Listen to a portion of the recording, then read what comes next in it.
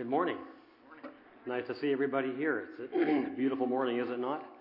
This is just about as nice as it gets, isn't it? I feel like I'm cutting in on the usher's time here. I'm not sure if I should be speaking it or not, but I see they're just about done, so we'll do it. It's a real pleasure to be with you folks. I didn't really have the opportunity to meet your lead pastor, Matt Shantz, which is interesting because I know his father, Dr. Doug Shantz, and when I arrived at Trinity Western back in 1990 to begin my teaching post there, Dr. Doug Shantz was already teaching there. He was a friend of mine, and in fact, the course in Christian Apologetics, which I taught, he had been teaching up until I got there, so we switched that course over during that time. But Dr. Shantz is really doing well. Now, how is this? Is this coming through okay, or is it kind of bouncing back a little bit? It's bouncing, echoing a little bit more, so I know we've been working on that all morning. Back a little bit more? Does this help? I'm not sure. Yeah, I'll let you keep on working at it up there. Wow, okay, that's even hurting my ears right there. I know my voice sometimes hurts other people's ears. I'm not sure if it hurts your ears as much as it does mine at this point. Listen, I really commend your church for being involved in an apologetics series like this, facing tough questions. Not everybody's willing to face the tough questions because we're not always sure where they're going to go, are we? And it's not safe territory, but I commend your church leadership for being able to do that. And I found over the years it's been a really exciting thing in my own journey to be able to face tough questions one by one and address them in some way, one way or the other. How is it? Is it still bouncing now? Still bouncing now. Is there anything? Do you want me to do something different up here? How about I change just a little bit? How does that help? Is that any better? Okay. As we can make it. What's that? A little bit. Okay, just a tiny bit. What if I move it even further? Is that any better there? Okay, if we can make it, okay, because you have to endure this for the time I'm up here, so let's make sure it works. I was going to say that I think that it is, when I come to a place like this now, I feel like the first thing I should be doing is commending you and your church for being a risk-taking church, because I think having guest speakers can be a risky business. I mean, you don't really know what you got till the person's up there speaking, do you? I've been on the other side of this at times, bringing in guest speakers for things, and I know that the risks that can be involved. I did hear one story once of a speaker who was invited in and given exactly 30 minutes to speak. I've been given a little bit more than that this morning, but this speaker was given exactly 30 minutes. Well, after 30 minutes came and went, he was still going strong. He showed no signs of slowing down whatsoever. 45 minutes came and went, and he was still going. An hour came along, and he was still speaking, and the MC who was sitting back here was wondering, what do I do with this speaker? He's completely out of control. So he took a little piece of paper, and he wrote the words, "Please stop," on the piece of paper, and he walked up discreetly and put it on the podium in front of the speaker, thinking that might help. The speaker looked at the words, "Please stop," threw him down on the floor, kept on going for another 15 minutes, showed no signs of slowing down. So finally he felt, well, I'm out of options. From back here, the MC simply took his gavel, wound up, and threw it at the speaker from behind. But he missed. It came flipping through the air and hit a little old lady right in the front row. And she was knocked unconscious a little bit for a moment. She fell down. She got up somewhat dazed. People rushed to help her, and she looked up and said, "Hit me again. I can still hear him." Now, see, that's the risk you take. You take that risk when you bring in a guest speaker. And so I commend you folks, and I feel quite lucky to be invited in as a guest speaker this morning. And I will keep the time in mind pretty carefully. I told that joke one time and then went overtime myself and heard about it for the rest of the day later on. So I'll do my best here today. It has been my privilege to be a professor at the university, Trinity Western University, since 1990. And in 2001, we started something on the theological side called ACTS, ACT Seminaries, which stands for the Association of Canadian Theological Schools, and that's the graduate school of theology for the university. We started something called an Institute for Christian Apologetics. It's kind of a funny, odd-sounding term, isn't it? Christian apologetics. Maybe you know what this word means, but what does it sound like we're doing when we're involved in Christian apologetics? It sounds like we're learning how to say, "I'm sorry, I'm a Christian. I won't let that happen again," or something like that. But the word apologetics comes from a Greek word, apologia, which goes back a long, long ways, back to the time of Jesus. In fact, it's in the New Testament where Peter calls upon his readers to always be ready to give an account, a reason. That word is apologia, a reason for the hope that we have. It's a word back then that simply meant defense. In fact, it goes back to one of Plato's dialogues, way back before the time of Jesus, is called the apology. The word means a defense. And when a lawyer walked into court to give a defense of his client, he was using the word apology. He was giving an apology for his client. And you see the word very commonly back then. Well, not long after the Church of Jesus Christ came into formation, people rose up and began to attack the church for different things, different practices and different beliefs and doctrines that Christians held. And there were some unusual kinds of attacks, at least to our ears today. But very soon, various ones from the Christian community rose up and they began to respond to these and to give a defense of Christian faith and Christian practice. And they were called Christian apologists, the early Christian apologists.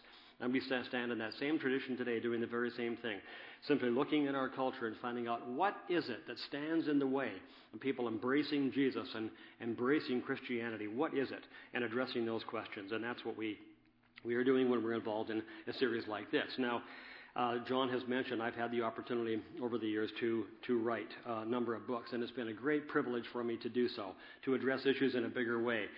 And we have some of them for sale at the back of the church. I'll tell you a little bit more about that. But let me just tell you what they are so you know a little bit of what's in them. This was the first one I ever got to write, called Can We Be Good Without God? It arose from a debate I was involved in up at UBC when I first arrived at Trinity Western.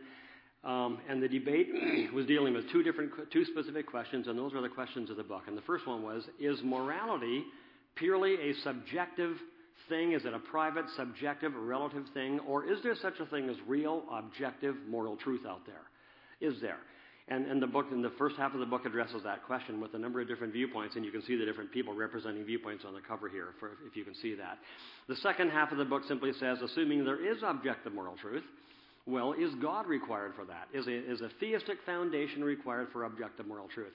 In the debate, the interesting thing was that we had on this, the atheist professor and I both agreed right up front. Yes, there is such a thing as objective moral value. He understood that. He knew that. He knew that there was a difference between the life of a Mother Teresa and an Adolf Hitler.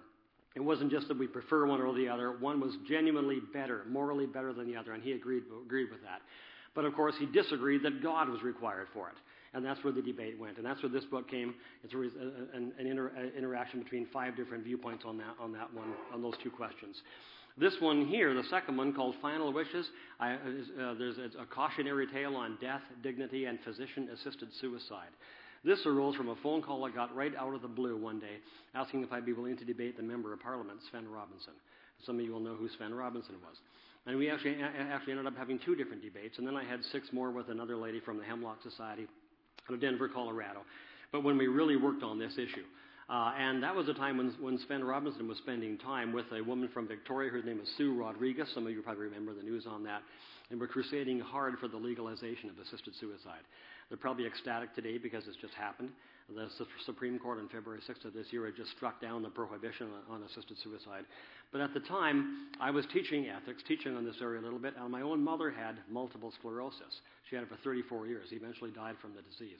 And I looked around and I could see it was people just like this who once in a while ask for assistance in dying. And I looked at the media reports. I saw, and I realized there's so much more to this issue than the media is telling us. And after having those debates, I took a sabbatical from the university and wrote this, and this book deals with that. And I'll talk a little bit more. This is the one that is almost sold out back there, but I'll tell you a little bit more what to do with this. The third one, talking about good and bad without getting ugly. I'm not sure if you could come up with a title like this. I'm not that kind of a guy to come up with these catchy titles. I sent in a much more bland title, and I learned there that at that point the difference between a publisher and a terrorist. You know what the difference is between those two? You can actually negotiate with a terrorist, okay? That's the difference I encountered when dealing with them. They said, Paul, we see the title you sent, but, we like this one better. What do you think? Yeah, thanks, Paul. We're going to go with this one. That's how the negotiations went. And so it's called Talking About Good and Bad Without Getting Ugly. And it's a book about how we engage others on moral questions, questions of faith as well. And the interesting thing about that is it not true we're often told to stay away from those kinds of questions? Especially religion, politics, maybe ethical questions that are very sensitive, and stay away from those in polite company. But the point is, these are some of the most important issues to interact with on others. How do we interact in a way that really is effective and inoffensive with people across the back fence or anywhere we get an opportunity to do so? I've always been concerned about that. And sometimes we're told things like this. Listen, you have no right to impose your moral values on others. Well, you realize how quickly that shuts down an entire viewpoint, sometimes shuts down an entire question. And that's an interesting question to raise. What does it mean to impose somebody's moral value on others? Is that always wrong? Can you run any society without somebody imposing some moral values in the form of a law at least? But there seems to be a kernel of truth. But what does it mean? So we have one chapter entitled, Thou Shalt Not Impose. And there are other chapters like that as well that deal with that. This fourth book is dealing with what I consider to be one of the main pressing apologetic challenges of our day. It's called Why People Don't Believe. And it's responding to a group of people called the New Atheists. And you probably heard some of their names. Richard Dawkins, probably the world's most well-known atheist at the moment. Sam Harris is another well-known atheist. Dr. Daniel Dennett, Christopher Hitchens, who died a couple of years ago now. They're called New Atheists. What's new? Well, atheists have always said religion, including Christianity, is flawed, it's false, it makes claims that aren't true. But these atheists are saying there's something more to it. Religion, including Christianity now, is actually dangerous. It's a force for evil in the world. And it causes people to get involved in suicide bombings and to blow up buildings. And Richard Dawkins gets huge applause from going around the world with this statement. The thing I love about science, he says, because he's a scientist, the science helps us fly people to the moon. What I don't like about religion is that religion helps us to fly planes into buildings. And he gets a huge applause for that. And statements like that around the world. And religion has turned into this thing that breeds violence and intolerance and causes huge amounts of havoc in the world. And in the strongest statements, some people are saying the way to ensure the survival of the human race is to eradicate religion from the world. And these are best-selling books by best-selling authors from around the world who also give lectures everywhere they go. And this book here is a response to that. It says, Why People Don't Believe, confronting 7 challenges. They're all related to that one big challenge. Is religion dangerous? And what about Jesus? What if you followed the so-called religion of Jesus? If you really followed that, would you be led to violence to carry out your so-called religious aims? And that's where the book goes, but it also gets into other more little philosophical issues in that book. Now, let me just say, John mentioned some of these are sold out at the back, and I'm sorry about that. We could have read any amount of these along. But we have a sheet of paper back there. If there's a book you want that's not there, simply sign it. If you wouldn't mind signing it, putting your name down and information, and leave the money for it there as well. We're going to send a box of books back to the church. The fellow back there in the back is my son, and he's able to help you with that as well. So that's the way we have to deal with it, and I appreciate that. But this morning, we are turning our attention to an issue, to a question which has been around for a long time. This is not a new question, but it continues to be a serious stumbling block both to Christians and non-Christians alike. I'm sure you will agree, and maybe some of us even here at times. It's been articulated by philosophers, by ordinary common people, and it's one of those issues that it has double force. It has what I call logical force in the sense that if it succeeds as an argument, it becomes a very strong argument against the existence of God, against the concept of a Christian God. But it also has emotional force, does it not? It grabs us as human beings and sometimes tears us up as we hear about horrendous and sad cases of pain and suffering and evil in the world. The question is, if God is so good, then why do bad things happen to good people? I came across this article in a newspaper some time back, but you could pick up almost any newspaper and come up with something like this if you want. But it's a story of a 10-year-old girl who endured an hour in an icy pond before being rescued after she and a friend plunged into the frigid water while trying to save a pet dog. The girl eventually, a day or so later, died in the hospital. The story is that she and a 7-year-old friend, younger friend, were out walking on a farm out in Ontario about 2 o'clock in the afternoon when Valerie, the young girl, threw a stick for her German Shepherd to fetch. The stick landed on a pond which had a thin layer of ice over top. The dog chased it, crashing through the ice. Valerie ventured out to help rescue the dog, but fell through. Then the 7-year-old girl tried to help out. She also fell in. Then the dog got out. The younger girl managed to get out. Valerie's mother was called. She rushed, but she couldn't get to her to help. She had to run home again, call 911. They came and pulled the daughter out, and the next day she died in the hospital. When you read that, you say, yeah, why do bad things happen to good people? And there's many stories we could tell like that.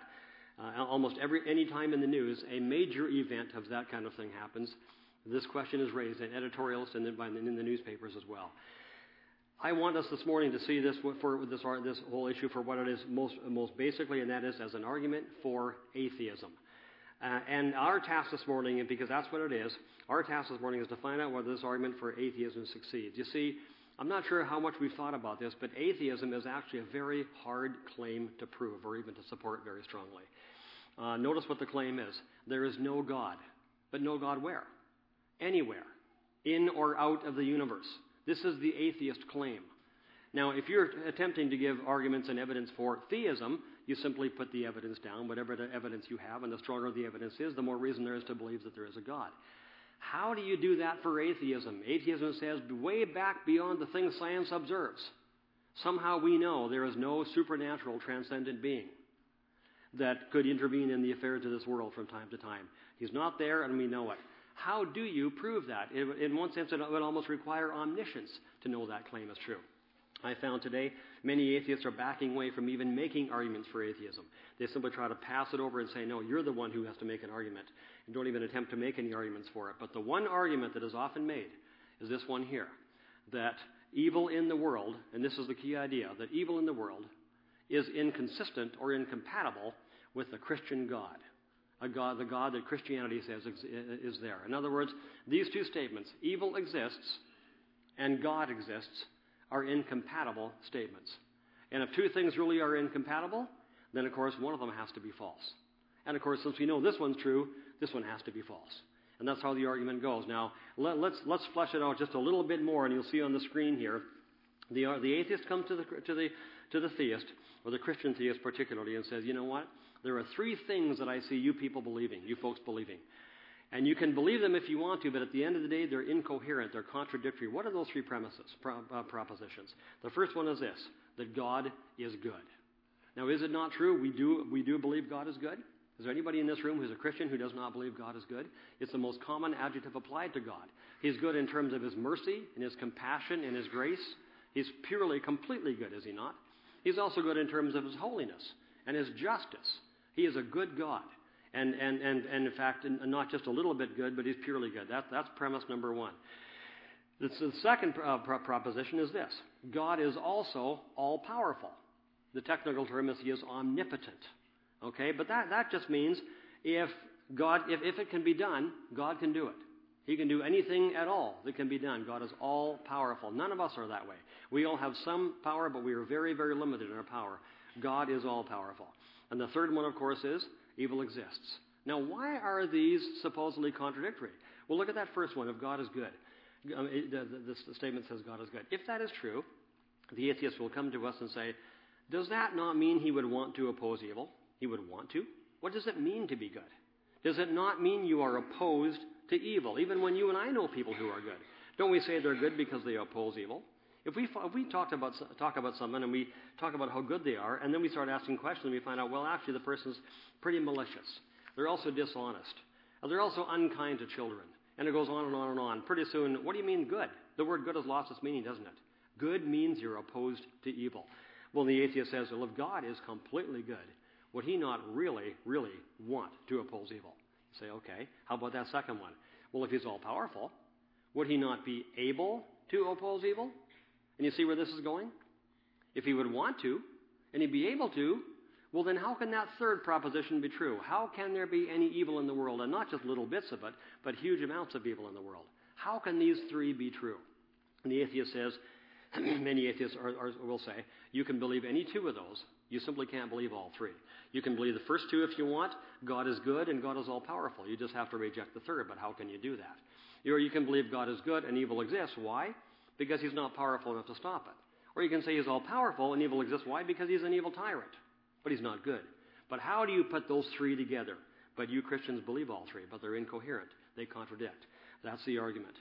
I remember being involved in a different debate up at UBC with a long-time atheist professor there, Dr. Dale Beyerstein, a very fine man, actually, and a good professor, and somewhat of a friend as well. But we had this debate, simply theism versus atheism. And I spent 10 minutes on my opening remarks making a case for theism, and I spent the other 10 saying, Dale, you're going to have to give us some reason for thinking atheism is true. Give us some reason for thinking it's true. It makes a huge claim. Need to have some reason. I went through a number of different things that I thought atheists might try, showing how I thought they were ineffective. But I said, you give us your reason for thinking your truth claim is true. He went through his opening remarks and didn't do it. When we went through the rebuttal, still came up with no arguments. And all the way through to the Q&A period, and finally somebody stepped up for the Q&A. And he raised up his notes, and I still remember it was kind of a funny moment. He held his notes up and said, my question is for Dr. Beyerstein. He said, I've been listening. I've been taking careful notes. I still haven't heard one reason for why atheism is true. And he said, can you give us anything? At that point, Dr. Bierstein said, okay, let me give you one. I'm not sure why he waited that long, but he said, and guess what he did? Evil in the world. And in fact, he pointed specifically to spina bifida babies. He said, because I don't want Paul to be able to pull out that free will argument that I think he probably has up his sleeve. And he can't use that for this one. And that was his argument, problem of evil in the world. I remember hearing a different debate.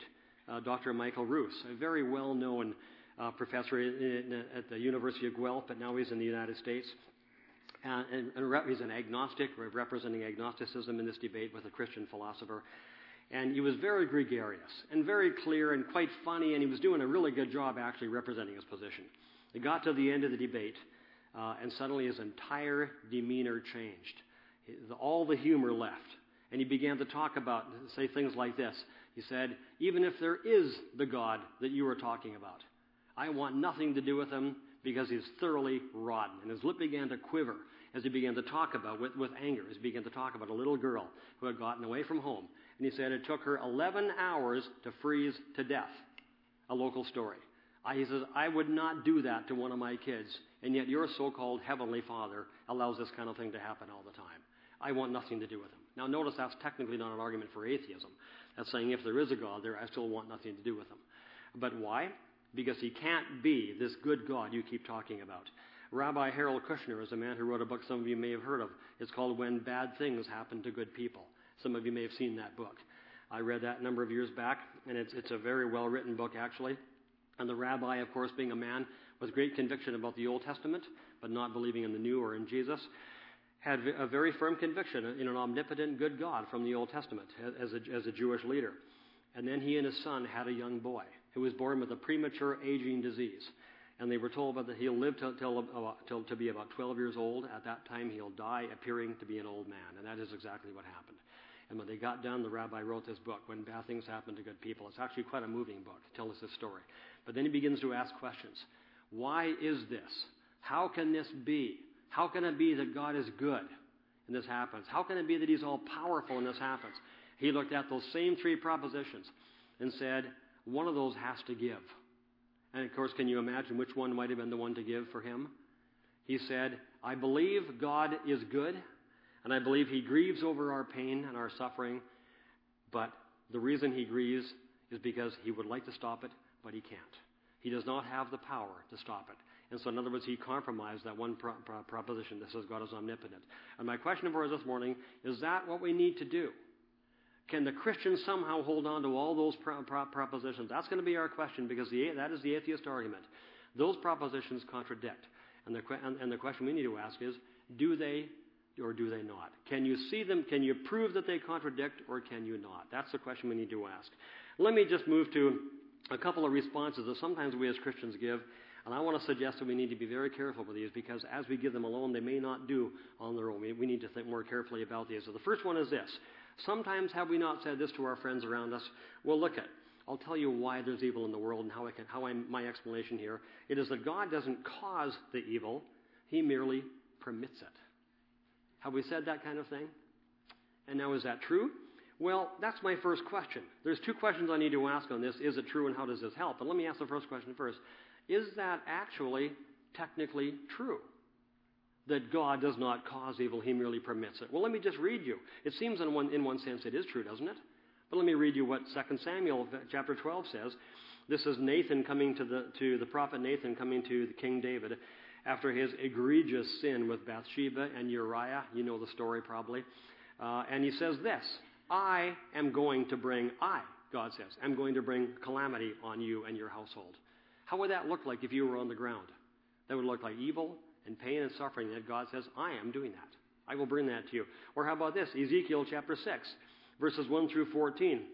God speaking to the nation of Israel after they had turned away from God, after they had lusted after idols. And he said this, I am about to bring a sword against you.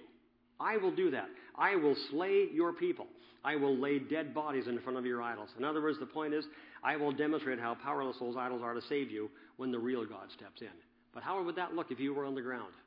Would that not look like evil and pain and suffering? And God says, I'm the one doing that. Now, of course, technically, we're going to want to say something like this. Well, if God does it, by definition, it is good. But why? What makes it good? That's the question. But the second question is this: how does this explanation actually help? That God does not cause evil, He merely permits it. Let's think about this and think about what this would sound like to your friends when you share it with them.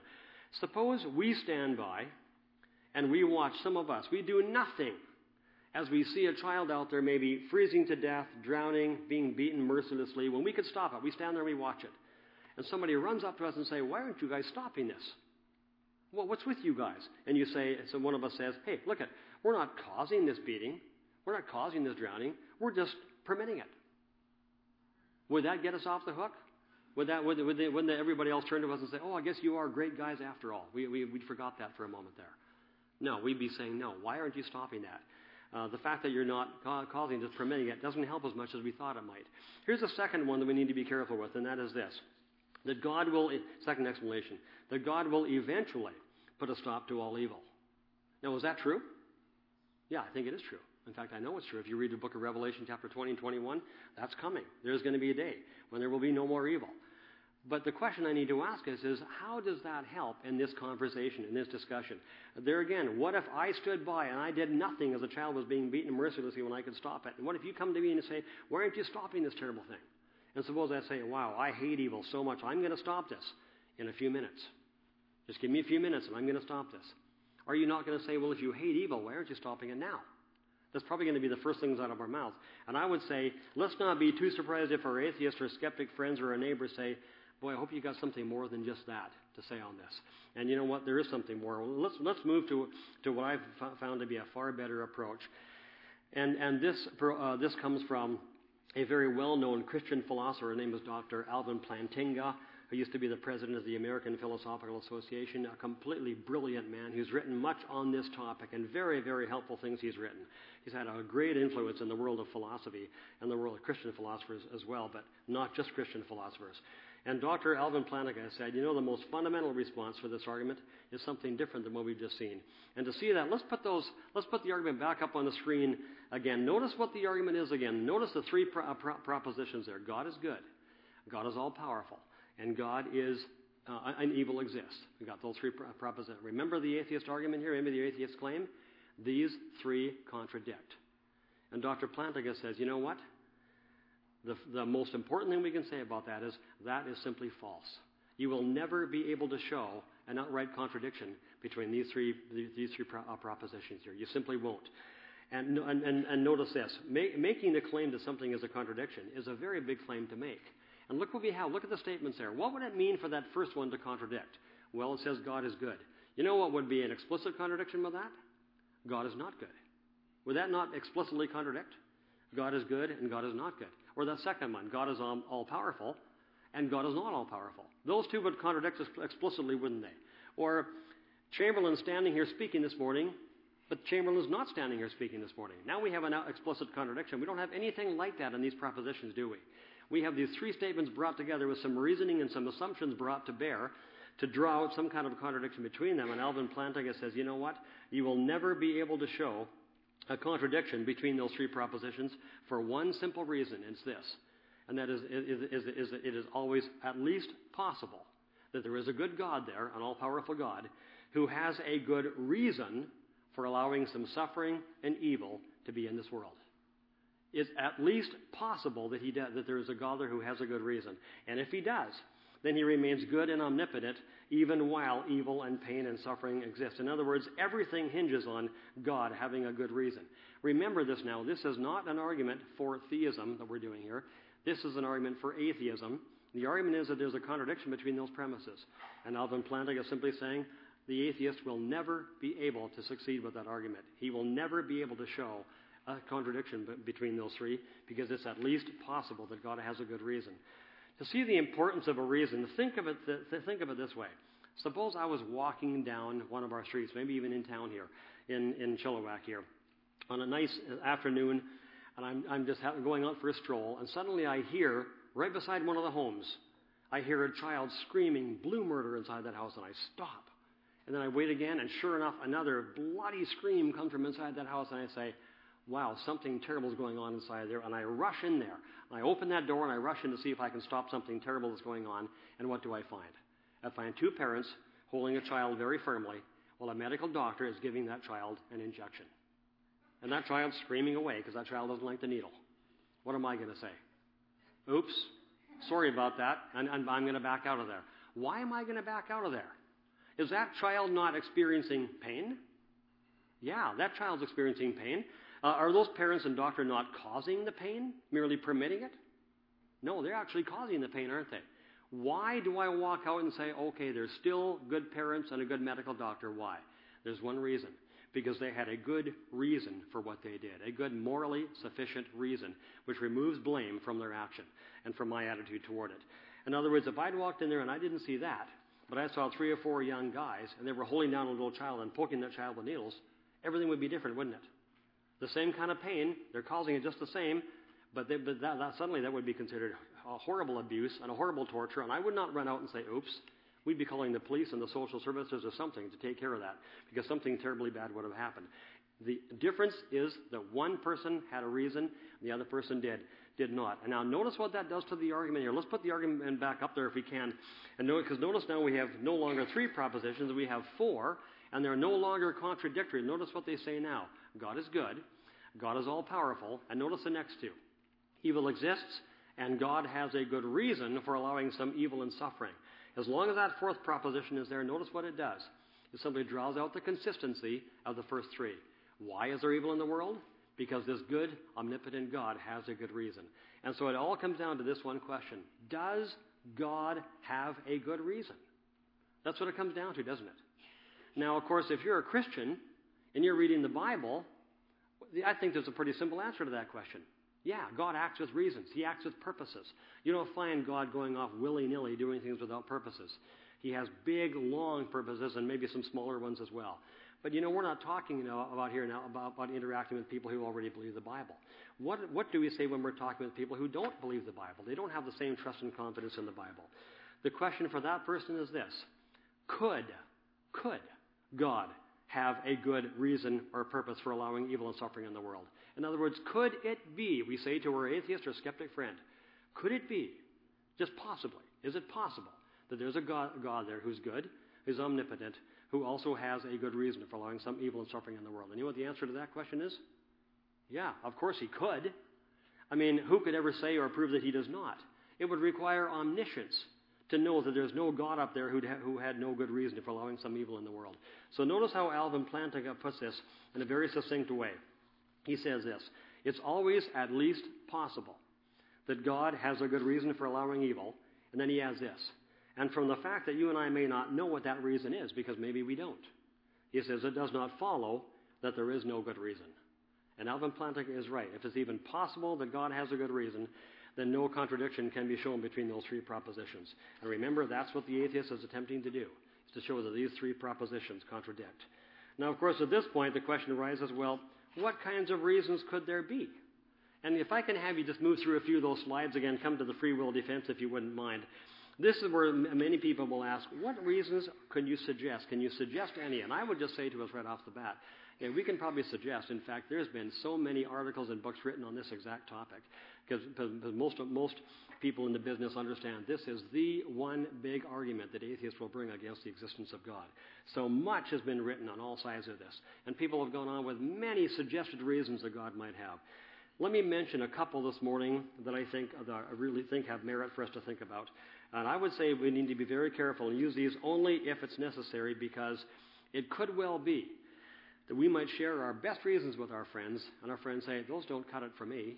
And maybe we've sent the message that if that's the best reasons we can come up with, maybe there aren't any good reasons. We don't even really technically need these reasons. These are sometimes called theodicies, or a technical term.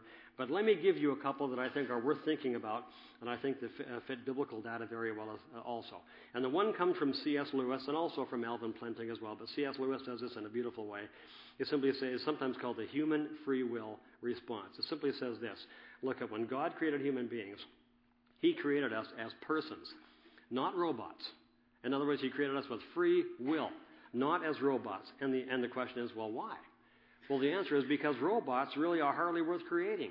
Robots don't experience love, relationships, joy, goodness. They don't experience any of that. Their actions have no moral value. Even the good ones. In other words, if there was a robot that suddenly the door opened and a robot came on down here and a nice plate of brownies for us all today, and we say, wow, that is good. They say, let's take a break and have those brownies. Would any of us say, pat that robot on the shoulder and say, that's a good robot. I want to make sure I get that one. You'd be saying, no. Who's operating the robot? Somebody with intention and free will and purpose is operating the robot. That's the person to thank. Well, why would God not create a world of robots, as Lewis said? Because they're hardly worth creating. It's free will that makes all these things possible. And what God desired for us was to be voluntarily, freely united to Him and to each other, and to experience love and joy and relationships and all these things. So to make that possible, He gave us free will. But you know what? Here's the powerful implication that follows from that. It's the kicker, really. Because now we have to admit that if a thing is really free, and this is how C.S. Lewis puts it, if a thing is really free to do good, what's it also free to do? Bad. If you're free to do good, you're free to do bad. Of course, God knew that would happen, says Lewis. He obviously thought it was worth the risk because there simply is no point in creating robots. But the point of it is that some of the evil in the world, what sometimes we call man's inhumanity to man, moral evil, is a result of free people using their free will to commit evil actions. And that's one. Now, we should know it right off the bat. There are some places we should not use this free will defense. And the debater I was talking about earlier, Dr. Dale Byerson, he picked up on this very quickly when he used the example of spina bifida babies. And that's a good example of a place we should not use them. Use this. Spina bifida babies, mudslides that might cover an entire village, tidal waves or floods that kill thousands, a drought, these kinds of things. These are what we would call natural evil, not the result of human activity. So using the free will defense really doesn't get us very far with these. For these ones, we need to turn to a different kind of reason that many people have put forward. It's sometimes called the natural laws defense. It simply says this: when God created the world, He created it to run according to natural laws. In other words, consistency. So the things will operate in a consistent, predictable fashion because we need that to be able to live. But what that means is then that the same fire which heats your home and provides that cozy fireside for your camping trip can wipe out an entire family if the wrong apartment building catches on fire. And that's tragic. But we probably still admit that it's still a good idea to operate the world on consistent natural laws. In fact, it's very likely we couldn't even survive if the world did not function according to consistent natural laws. There'd be no order, there'd be no predictions, there'd be no planning. Life would probably not be possible. Now, some people have asked me, and maybe you've wondered about this as well, maybe it's been asked to you as well. Couldn't God at times intervene? Couldn't He miraculously prevent certain cases of evil? And I know of one medical doctor who has said she simply will never be able to become a Christian because she herself was involved in a tragic car accident. She was the one driving her vehicle, and a young 16-year-old girl cut out in front of her. She hit the car, killed the young girl. She said, God, if there's a God there, He could have stopped that. I can't believe in a God who would let that kind of thing happen and cause that grief and that tragedy. And what's the answer? Could God have stopped that? Yeah. Does He sometimes intervene? Yeah. When He does, what do we call it? We call it a miracle, don't we? And there are some miracles that happen in the world. We don't know them all, none of us, but there are some. And the Bible paints them as almost being normal for whenever God wants to step in and do something miraculously. But the question is, what are we asking God to do here? C.S. Lewis addresses this in his wonderful book called The Problem of Pain, a book I highly recommend if anybody wants to read it. In fact, it's been called by some other very good thinkers the best book ever written on the problem of evil. And that's a very huge claim to make for any book, but it's a wonderful book. And C.S. Lewis asked the question, yes, could God intervene miraculously? Yes. Do we really want Him to do that? Do we want Him to do it all the time? Do we really know what we're asking? Lewis says this: how far do we want God to go? Do we want God to take that car and turn that car into a soft piece of metal when it's just about to hit somebody else? Do we want God to take that baseball bat that somebody picks up and ready to strike somebody else with it and turn that baseball bat into a twig? Do we want Him to do that? Do we want God to take those harsh words that we're about to say and change those words into kind words? How about going right back into the function of our brain and just changing a harsh thought into a kind thought? How about doing that? Then we wouldn't have to deal with it at all. I mean, where do we want God to stop? The thing is, if God did all those things, well, the effect of our free choices would be nullified. We'd be back to a world that didn't operate with any regularity or consistency. We probably couldn't even live that way. In other words, God knows how many interventions we can handle and still carry on. I think it's much wiser, and Lewis argues for this as well, to leave that in the hands of God. God does intervene sometime. He doesn't intervene many, many times. He allows consequences of our decisions often to play out. And I would simply stress, these are merely our best attempts to suggest what God's reasons may be. I think we should use these carefully and only if they help. You know, the Bible has some things to say about this as well, and there's many things we could point to. But a passage that always comes to my mind is coming from the book of James, where he has a perspective on evil and the tough things that come our way, and it is a really surprising one, especially when we take it seriously. It's in the book of James, chapter 1, verses 2 to 12, really 2 through 4, and then over to verse 12. But it's a verse where James says this, and some of you will know it. Consider it pure what? Joy. Can you think about that word for a moment? Consider it pure joy when various trials come your way. Why? Because the testing of your faith, notice what he calls these trials now. He calls them tests of our faith. Testing of your faith will produce in you perseverance. That will then lead to maturity, which will ultimately lead to the receiving the crown of life. That's how James puts it. C.S. Lewis weighs in on this as well in his book, A Problem of Pain. And he talks about this in ways that I had never thought about it before. He simply says, there are times when our difficult experiences are the expressions of the love of God to the people he loves and cares for deeply. Expressions of his love. In other words, they're part of his plan for building and shaping us into the kind of people he has in mind for us to be. And Lewis says, when Jesus said, you are to be perfect, as your heavenly Father is perfect, Matthew chapter 5, verse 48, that verse is in there. We don't know what to do with that verse sometime, do we? Lewis said he meant that. He wasn't talking through his hat. He will take steps in your life and my life to move us in that direction. And to help us understand that, Lewis has a couple of powerful illustrations here. One of them is a painter. He says, think about a painter with his little 5-minute sketch. He won't put a lot of effort into that, will he? Not a lot of concern into that 5-minute sketch. But what about the main work of his lifetime? When it comes to that, he will take his time. He will erase the parts that are not right. He will smudge out, he'll do it over. And he'll keep on doing that until that painting is the way he wants it. Lewis says, or like a builder. A builder will not spend much time and concern on that little shack for the backyard. But on the main project, the mansion of his life, the big project of his life, what will he do? He'll knock out the walls. He'll repair scuffs. He'll repaint until that building is just the way he wants it to be. Lewis says that's what God is doing with us. And he says, you may wish that God would leave you alone, treat you like that shack or that sketch. Wouldn't that sometimes make life a lot easier? But then Lewis says, notice what you're asking for. Now you're asking for a God who loves you less. And the big problem with that is, if you're following the God of the Bible, you are not following a God who loves you less. You're following a God about whom Paul says in Romans chapter 8, his love for us is infinite. It knows no limits. Nothing can separate us from the love of God. Lewis says, you ask for a God to love you, you sure got one. And then he adds, and he is paying you the intolerable compliment of demonstrating his love to you by never leaving you alone. Fortunately for us, he's not only a powerful sovereign creator of the universe, he's also a loving, caring Heavenly Father. Everything he does is driven by his love for you and for me. Thank you very much. God bless you folks. Let's bow in a moment of prayer. Our Heavenly Father, I thank you so much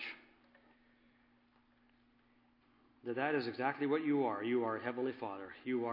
We've been speaking of you in these terms of being an omnipotent God. You are that and you're more. You're omniscient. You're omnipresent. You're everywhere. You're in control of this entire universe. You're sovereign. You're powerful. But you are also a loving Heavenly Father. And you care for us all deeply. I thank you for an opportunity we have to think about this and contemplate this and think about how this relates to our faith and to our walk with you. I pray that you'll give us opportunities to serve you and serve others, and particularly those who don't know you, well, as we contemplate these matters further. In your name we pray. Amen. Let's stand together.